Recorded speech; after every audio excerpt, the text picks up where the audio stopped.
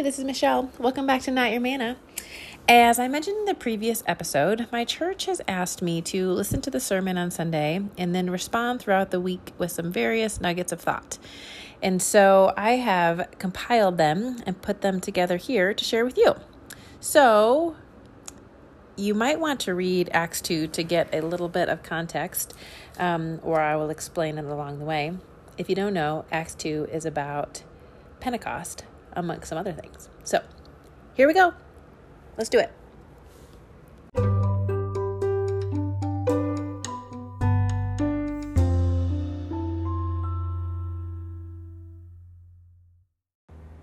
Hey there, this is Michelle, and I have a couple thoughts for you today out of Acts 2. And I just want to circle back and look at the timeline of how this happened. So Jesus dies on Passover. Then he raises on the following Sunday, which is a feast called the Day of First Fruits, which maybe we'll talk more about later. And then so it's obviously resurrected, and then he starts appearing to people. So for 40 days. So we know he appears to disciples, up to 500 people. There's some discussion about that. And then so for 40 days, he does that. And then he goes to the Mount of Olives with his disciples, and he ascends into heaven. And he had instructed his disciples, wait in Jerusalem until I show up. So they waited for 10 days until when Pentecost happened. Now, 10 days is a long time when you're waiting. One of my babies was 10 days late. So if you want to know what waiting for 10 days for something you really want to happen is like, I could tell you someday. But they waited for 10 days, and then Pentecost happened.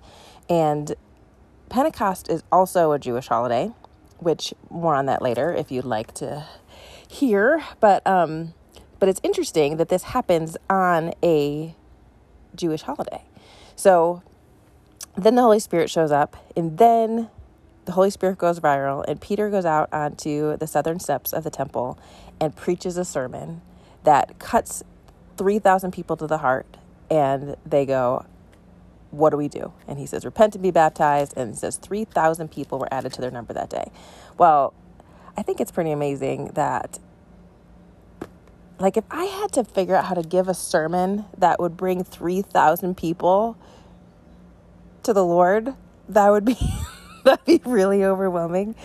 And obviously that is not possible apart from the acts and the power of the Holy Spirit.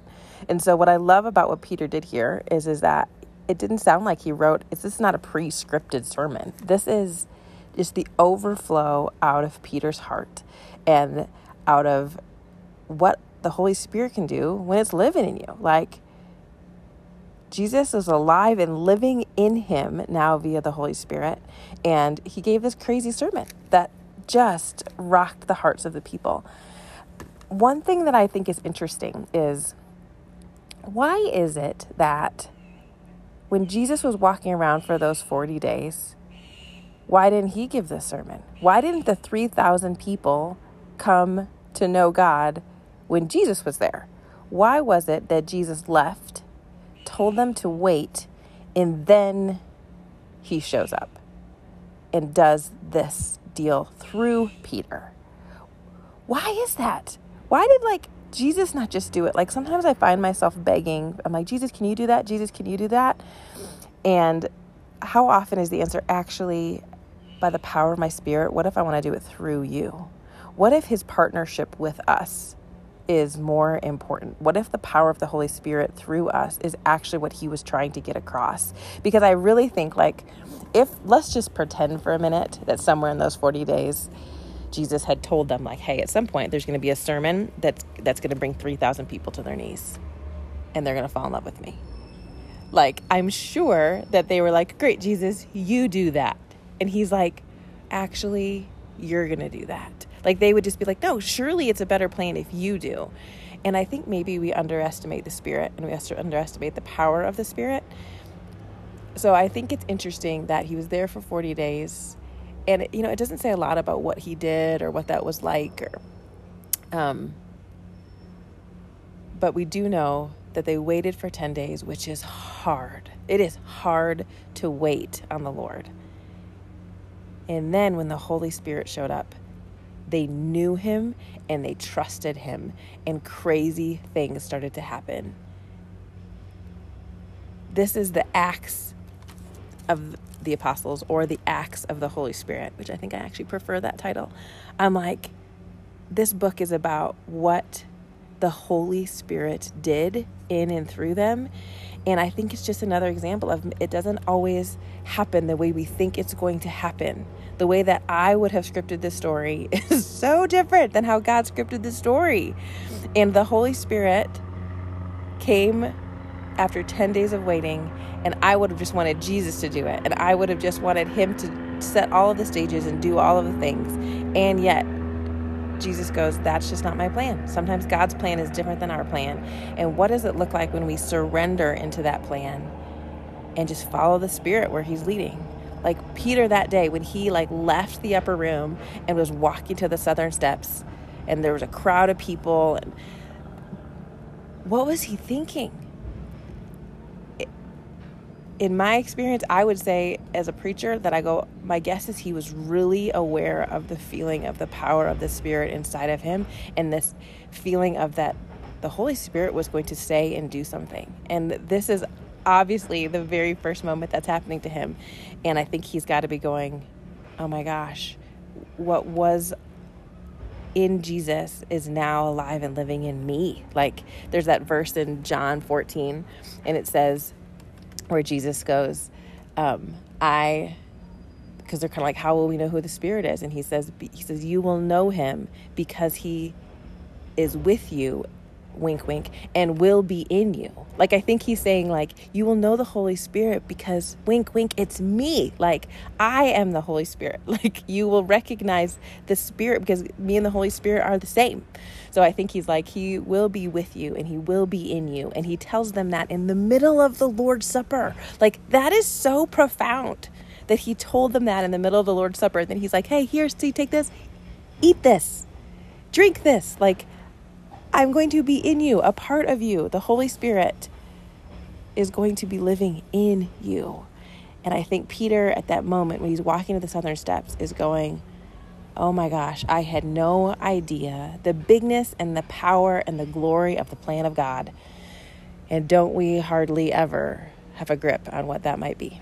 So let's pray about that. God, will you help us surrender to your plan, to your way, to relaxing into what you are doing, even when we don't understand, even when it's uncomfortable and we have to wait 10 days, even when it's not what we would have thought.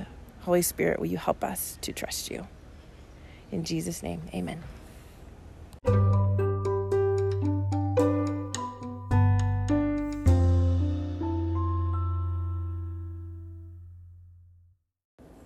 Hey, this is Michelle with a couple other thoughts springing out of Acts 2.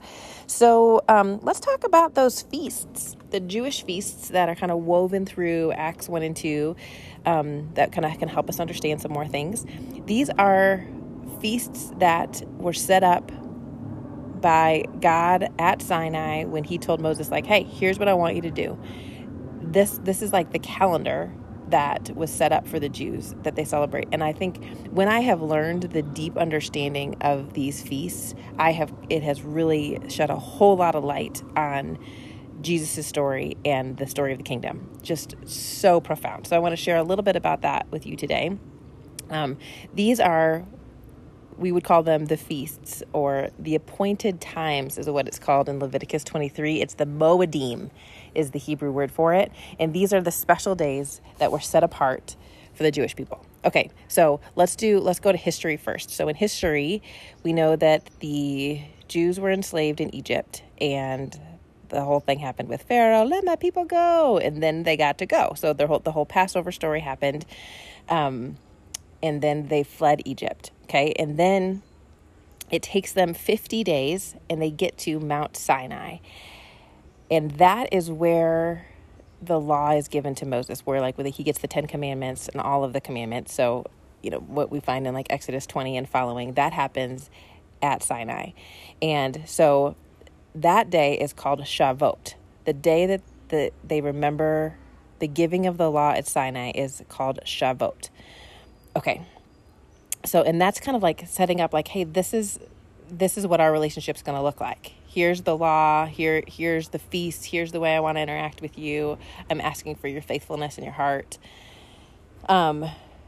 So that day, Shavuot. All right, now I want you to fast forward this into the time of Jesus, because these feasts that the Jews celebrate every year get fulfilled in the time of Christ. So with Jesus, he dies at Passover. And then there's this other little feast in there called the Feast of First Fruits, and I can't help but tell you. So the Feast of First Fruits happens on the day after the Sabbath, after Passover. So Passover is mobile on the calendar because of the moon. Somehow, don't ask me that question. But Passover is mobile a little bit. But this Feast of First Fruits happens the day after the Sabbath, the week of Passover. So the year that Jesus died, he, as we know, he gets arrested on Thursday and he dies on Friday. So they have Sabbath from Friday night to Saturday night. And then Sunday morning is the Feast of First Fruits this particular year. So that's, of course, when Mary and the ladies go to the temple or to the tomb and find Jesus not there, right? So then, of course, they go running back to the disciples and they're like, Jesus isn't there. He's risen. Like, he's not in there, okay? Well, what's interesting is what happens on that day is that is the day that it's called the Feast of First Fruits, meaning you pick the first fruits out of your garden and you bring it to the temple, and the priest will wave it before the Lord and say this: he that is faithful to bring the first fruits out of the ground will be faithful to bring the rest of the harvest. Okay, so like it's like if he brought one little sprig of wheat out of the garden, he will be faithful to bring the rest of the harvest out of the garden. So it's declaring the Lord's faithfulness over what he will do through the harvest, okay? So, and I think it's also interesting that they give their first fruits to the Lord. Like, I know how precious the first tomato that comes out of my husband's garden is to him. And if he was like, I'm going to bring it to the Lord and put it on the altar and give it away, that's a sacrifice. Like, he's like, he wants to eat it. But I'm like, what does that mean? When God asks us to bring our first fruits to him, because they belong to him, because he's the one that made them. He is the one that gave them to us. Okay. Side note. So anyways, so just imagine like the ladies running through town and being like, so the ladies are running through town, the disciples are running through town and being like, he is risen. Like, he was in the ground and now he's out. And the priests at the same time are saying, he that is faithful to bring the first fruits out of the ground will be faithful to bring the rest of the harvest, which kind of like, can you hear what's screaming in there? It's this like, Jesus rose out of the ground. He will be faithful to bring all of us under the ground. Jesus conquered death. He will conquer death for all of us as we trust in him. Like, it is this crazy foreshadow. Okay. So then in the time of Jesus, we know that he hangs out with them for 40 days. And then there's the 10 days of waiting. And then Pentecost happens. That's Shavuot. That's the day where they are celebrating the giving of the law. So I don't know if they've picked up on this yet, that like Jesus dies on Passover. He's raised on first fruits. Oh, we got another feast coming. Like, I don't know. I don't know if they're that smart. I probably am not that smart until Gene Binder taught me all the things. So thank the Lord for wise people. So here we have they're celebrating the giving of the law at Sinai. And then the Holy Spirit shows up, right? So in harvest terms, we have the Feast of First Fruits, where they say he that's faithful to bring the first fruit. So then you have 50 days. Well, what happens in 50 days? Well, the wheat grows. And so this is the beginning of the harvest. When they do Shavuot, when they do Pentecost, they are celebrating the beginning of the harvest season. So they say that we had the first fruits, everything grew for 50 days, and now it is time to work. Now it is time to harvest. This is a sign. This is the day we celebrate the maturity of the wheat, of what God has done. So spiritually, I want you to translate that. So here we're going, we have Jesus died, was resurrected, and now on Pentecost, the Holy Spirit comes. This is a sign of the maturity of the believers, that he's going, this is the new thing. Here was the law. Now I'm going to infuse it with the Spirit. This is the way we are going to operate now. that would not have been lost on the disciples. I go, they have been celebrating Pentecost. They've been celebrating Shavuot and the giving of the law to Moses their whole life. And now he's going, and he has infused that with the power of the Holy Spirit. This whole story is full of an analogy because it's meant to tell us something. God had written a very elaborate story that was meant to tell us a very big story. So I think in the church today, when we hear Pentecost, we think, oh, the giving of the Holy Spirit. Yeah, Acts 2, got it. And I go, do we understand the depth of the way this would have been understood, the way that the Jews would have understood this, because of, they go, this is the day we celebrate the establishment of a relationship between us and God at Sinai. The way when God explained everything to Moses about how things were going to move forward, that is now we're all of a sudden receiving the Holy Spirit on that day. He's going, this is the way we're going to move forward. I am infusing you with the power of my Spirit, and this is the way we're going to move forward. And he's bringing it, like even the fact that it's happening on Shavuot, that it's happening on Pentecost, we are bringing that story with us. So we're not meant to abandon our Jewish story. We're meant to understand it and bring it with us and let it inform how we see things. And so here we have the maturity of the wheat, the maturity of the believers being full of the Holy Spirit. And he's going, I'm launching you into harvest. I'm launching you into spiritual harvest. And then that is exactly what Peter goes to do. He's full of the Holy Spirit. And he's like, it's that verse that says, like, the fields are white for harvest. It just reminds me of that. Like, I wonder, did Peter think about that? Excuse me. Sorry.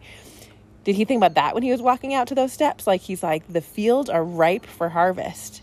And he's like, it is harvest time. Because that is what they celebrate on Shavuot. He goes, this is the maturity of the wheat. Like, it's time. And he goes, all right, if it's time, then Holy Spirit, let's do this. And so he gives this sermon, and they've got to be like, oh, apparently, yeah, I guess it really was harvest time. If 3,000 people were added to their number just that day, and then crazy things start to happen. And the way that they lived in unity in that and worked together as a community through that, like, isn't that what you do during harvest time? I mean, I've never been a farmer, but I'm like, I think you work together with your neighbors and your families, and you bring in the harvest. And I think that they must have, like, think of them going to bed that night after Pentecost, like after Shavuot. They were like, we were waiting and we were waiting and we were waiting. And then the Holy Spirit shows up on the holiday. It just got to be like, there are blinking lights going on all over the disciples. And they're like, oh, I get it. Like, I get it. And then they go outside, do the sermon, all these people meet Jesus, and then they start baptizing people. There's right by the southern steps where he gave this sermon, there's all these, they're called mikvahs, which is like baptismal, like natural baptismal places that the Jews used for cleansing all the time. But then they were baptized right there. Like, this just amazing and beautiful. So they must have gone to bed that night and been like, oh, yeah, the maturity of the wheat. Like, the kingdom is mature. The fields are ripe for harvest. We need to go and tell people the story of our Jesus so that they will know and so that they can understand and then be full of the Spirit. Like, this is the best gift ever. Like, anyway. Okay. I think I could talk about that for 3 years. But, I'm going to go ahead and cap it. So, we should pray about that. Ready? Jesus, will you teach us about the depth to which your story is so profound? You wrote such an amazing, powerful story. And I pray that you'd help us understand it when we say we want to love you with our heart, our mind, soul, and strength. Lord, some of it, when I understand you with my mind, my soul and my spirit come alive in a whole new way. So God, would you enlighten our mind, the depth of your story, the story of your people that you wrote and that you gave us in the Bible, that we could understand. Help us to understand the way that you wrote this story, the way that you brought the gospel and the Spirit in the midst of this Jewish connection and the story that you wrote to your people. So Lord, open our eyes so we can see, enlighten our mind, enlighten our heart, and help us to love you with a depth of understanding, to know how powerful and beautiful you are, and pray that Holy Spirit, that you would rise up in us and do what only you can do, both with how we understand you and what it means that we are living in that season, that spiritual time of harvest. Show us what that means.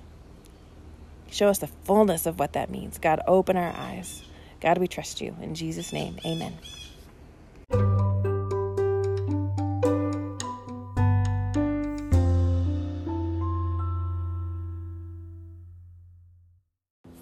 Hey, this is Michelle with a couple more thoughts for you out of Acts 2. And I thought we should just probably talk about the Holy Spirit himself. Since, Acts 2 is about Pentecost and the coming of the Holy Spirit, let's just talk about the Holy Spirit. And I think I would just love to piggyback off of this verse. This is 1 Corinthians 12:1. And it says, in the NIV, it says, "Now about spiritual gifts, brothers, I do not want you to be ignorant." I've learned that word there is actually, if you translate it straight from the Greek, it should read more like this. So now about spirituals, I don't want you to be ignorant. So spirituals meaning the things that the Spirit does. Like the Holy Spirit's going to do things, and I don't want you to be ignorant about it. So I think that that's really good advice. Like I don't want us to be ignorant and confused about the things that the Holy Spirit does. And when we get confused, we shouldn't just kind of shrug our shoulders and look away. We should go like, God, help me to understand that. Like, help me to understand these things about what your Spirit might do that are big and important and wild and confusing. And like, God, will you help me understand that? So we don't want to be ignorant. Like Paul takes many chapters in 1 Corinthians, like 12, 13, 14, that whole chunk, and it talks a bunch about the Holy Spirit. And I'm like, it was a big deal. And so I think maybe it should also be a big deal to us. One thing I would love to go to is in Ephesians 4:30. It says this: "Do not grieve the Holy Spirit of God with whom you were sealed." What does it mean to grieve the Holy Spirit? What would happen if I was grieved? Like if my children grieved me, like what would that mean? I'm like, I think it would mean that they like broke my heart, that they hurt my feelings, that they did something that grieved me. Do not grieve the Holy Spirit. How would we go about grieving the Holy Spirit? How would we go about hurting his feelings? I think when we ignore him or don't want to talk about the things that he does, I think that would actually hurt his feelings. So do not grieve the Holy Spirit of God. Let's not ignore him. What about 1 Thessalonians 5:16 and following says this: "Be joyful always, pray continuously, give thanks in all circumstances, for this is God's will for you in Christ Jesus. Do not put out the Spirit's fire. Do not treat prophecies with contempt. Test everything. Hold on to the good. Avoid every kind of evil." Oh, that's just a chunk of good advice. Look at verse 19 when it says, "Do not put out the Spirit's fire." Another translation is, "Do not quench the Holy Spirit." Like, what does it look like for us to live in such a way that we do not quench the Holy Spirit, that we don't put out the fire? Like if the Holy Spirit is a flame on a candle, that we don't put it out, that we fan that flame, that we fan the flame of the Spirit, of what the Spirit is doing, even when it is maybe something we don't naturally understand, that we go, God, help us to figure that out. Don't put out the Spirit's fire. It's a command. Do not treat prophecies with contempt. Command. Test everything. Hold on to the good. I think that's so wise. Like, how do we go when I see something happen? If the Holy Spirit is doing something, how do I hold it in an open hand and go, God, test everything and hold on to the good. God, what are you doing? And how do we discern what God is up to through the Holy Spirit and then hang on to that which is good? And when it says avoid every kind of evil, Lord, give us wisdom about what that means. That maybe is not a super simple thing. I want to look at a little more deeply at 1 Corinthians 12. And because I do think that there's like some division in the body of Christ about the gifts of the Spirit and how things work and how they're supposed to work in different denominations, land in a lot of different places. And I have had to get to a place where I was like, Holy Spirit, will you just teach me? Like, will you disciple me? You're my comforter. You're my instructor. Teach me about these things. And I've asked and I've learned a lot. One of the things that I've learned is that 1 Corinthians 13 is the love chapter. Like when you go to a wedding, that's what they read, right? It's like love is patient, love is kind, all the things, right? What is interesting is I would just dare you to read 1 Corinthians 12, which is now about spiritual brothers. I don't want you to be ignorant. From right then on, it goes on through all through 12 about gifts and the body, and then it goes into love, and then the chapter of 13 is all about love, and then it goes right back into chapter 14 is about prophecy and tongues. This chapter about love is actually right smack dab in the context of the Spirit. It's talking about spiritual gifts and how they are supposed to operate. And though I could talk about that for a really long time, I'll put it in this little nutshell that spiritual things, the way the Holy Spirit works in and through his kingdom, should always look and feel and smell like love. Spiritual gifts should always feel like love. So, I mean, we know this. I think we read this all the time, but I just want to put it really in the context of the Holy Spirit. Like when he says, like, if I speak in tongues of men and of angels, but have not love, I'm a resounding gong or clanging cymbal. So he's saying, hey, love is really central. If I do all of these amazing things, but I have not love, I gain nothing. He's like, all of these spiritual things that are happening without love are nothing, because like, I'm just going to translate it in a second. So of course we know it says love is patient, love is kind. Let's translate it. The spiritual things the Holy Spirit does are patient. They are kind. They do not envy. They do not boast. They are not proud. They are not rude. They are not self-seeking. They are not easily angered. They keep no record of wrongs. Love does not delight in evil, but rejoices with the truth. These things always protect, always trust, always hope, always persevere. Never fail. Love never fails. The way that spiritual gifts should operate in the body of Christ should look and feel like love. I have personally experienced some places where that has not been the case. And I also know I've had to say to God, if I can know you better by experiencing any of these things the Holy Spirit wants to do, I want to know you. I want to know the depth of God. And so in any places where I am like bitter or hardened to a gift of the Spirit, I have to hold that in an open hand and go, God, will you teach me really? How could I know you better through that? If you would choose to move with a prophecy or with a tongue or with a gift of the Spirit, God, could I know you? If I can know you better by that, I want to know you better, no matter what that looks like, even if it feels crazy and sideways to me. I don't want to grieve the Holy Spirit. I don't want to quench the Spirit's fire. I want to be someone who goes, I am open-handed. I test everything. I hold on to the good. Like, God, show me how to follow you and know you, that I don't want to be ignorant. And when it comes out well, it will look and feel like love. So take some time and read 1 Corinthians 12 through 14 in one just solid chunk. And then go, why is the love business right in the middle of that? I think it's really, really important. So let's pray. God, would you help us to understand? Holy Spirit, will you open our eyes to see you? Holy Spirit, would you teach us how to not grieve you, how to not put out your fire, how to not miss what you're doing, and how do we follow you in a way that looks and feels like love itself? God, may we be a people in the kingdom of God who live that way. Help us not to miss it. And God, we apologize for the way that we have grieved you. Holy Spirit, I am sorry for the way that I have grieved you and broken your heart. And God, I want to follow you. Holy Spirit, wherever you move, I want to go with you. I surrender again today into the flow of your Spirit. I'm going to go where you're going and do what you do. So lead me. In Jesus' name, amen.